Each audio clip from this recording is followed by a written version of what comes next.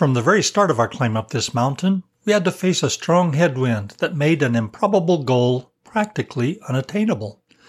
We were in Bend, Oregon for about a week, visiting a couple of churches when I got a phone call from the pastor of a church in the neighboring state of Idaho.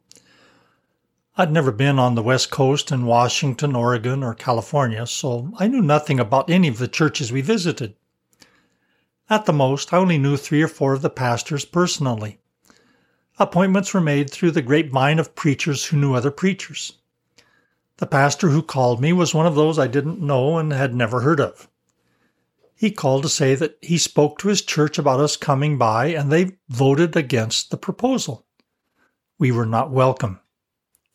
The reason? The reminder, my father-in-law's monthly publication and the doctrines he espoused. See episode 6, the cast of characters. They didn't know who I was or what I believed, but they knew who my father-in-law was and what he taught. They never found out how strongly my father-in-law and I disagreed on points of doctrine, even down to the end of his life. Had I gone to Idaho and had they found that my doctrine lined up with theirs, I'm certain we still wouldn't have received any support from them on the field. In fact, we never got support from any of the West Coast churches we visited. I was an outsider from Colorado with family ties in Arkansas. Brother Bird was not the elephant in the room, but he personified it. Through his paper, he had spawned a considerable number of preachers who were, for all practical purposes, his disciples. Like the Athenians mentioned in Acts 17:21, when these preachers got together for a fellowship meeting, they talked of nothing else except to hear who among them had come up with some new thing, their latest revelation on church doctrine. Many of these disciples pastored churches up and down the California coast. The louder they promoted their positions, the more they alienated those who held traditional Baptist views, earning for themselves the sobriquet New Lighters. My journal of 1971 includes numerous references to discussions with pastors and preachers regarding this rift. This was always the elephant in the room. I repeatedly made entries like, Brother so-and-so received me well, and nothing he told me was too far off, but it sounded like it could be. Brother X and I seem to agree in most points, but I'm still uncertain. I appreciate his attitude. Or, I had conversations with pastors who have disagreements, but I tried to give them the benefit of the doubt. Or, we discussed the doctrinal problems. We all seem to agree in doctrine and in spirit. And then I wrote one time, I can't go along with it all, but here are some good points, I think. In California, I attended an associational meeting of missionary Baptist churches, at which a church was expelled from the association.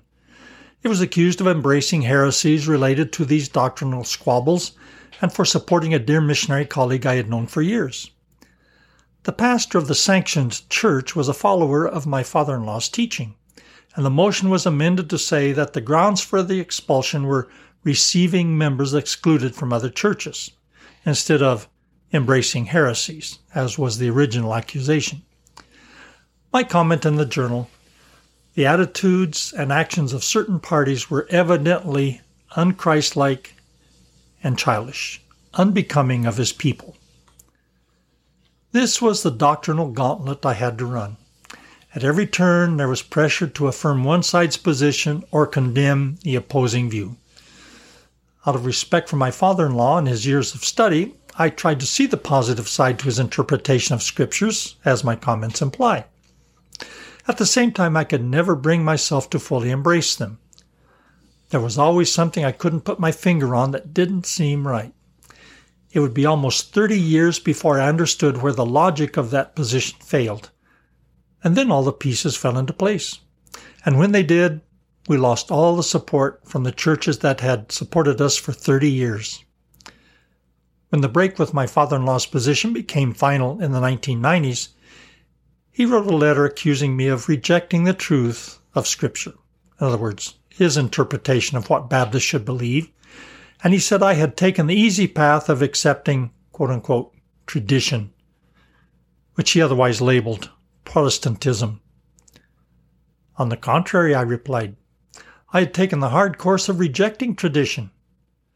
Tradition, in my case, was the doctrine he and others had promoted, which I was brought up in. I explained that I had joyfully and fully embraced the truth of the Scriptures, and as Jesus said, the truth had made me free. I wouldn't say the path I chose was the easiest one, but I became so free I was even liberated from the burden of receiving support from churches. There's no point in detailing the issues that inflamed the discourse among our brethren and churches. I only mention it because it was important for me to resolve for myself once and for all which side was right in the light of the Scriptures. Despite all my attempts to see the positive side to what these brethren were saying, I only had peace when I took an open stand and told them, "Your interpretation of Scripture and history is wrong." As I look back on it now, I ended up not fully agreeing with either side. I take my own stand on what I read in the Word, and I don't concern myself with trying to line with anyone or any line of teaching, except the Scriptures. My father-in-law was wrong about something else. He felt that because I did not accept his teachings, I had rejected him as a person. It would be just as wrong to think that I don't love those churches and brethren that cut off fellowship with us because of the position I came to defend based on the Word of God. I bear them no ill will or feelings or resentment. I believe they love the Lord, and He used them to be a tremendous blessing to us. I only pray they might come to know the joy and freedom we now experience in the Lord. I explain all this here because this whole question permeated all the contacts we made as we prepared to go to the mission field for the first time. It festered like a boil for nearly 30 years until it was lanced, and the wound in our hearts was healed. May God extend His hand and heal the wounds that may still be open in the hearts of others. On December 18th, the day after we got to Mom and Dad's house in Colorado, we received word from our sending church in Rockford, Illinois, that our visas had been approved.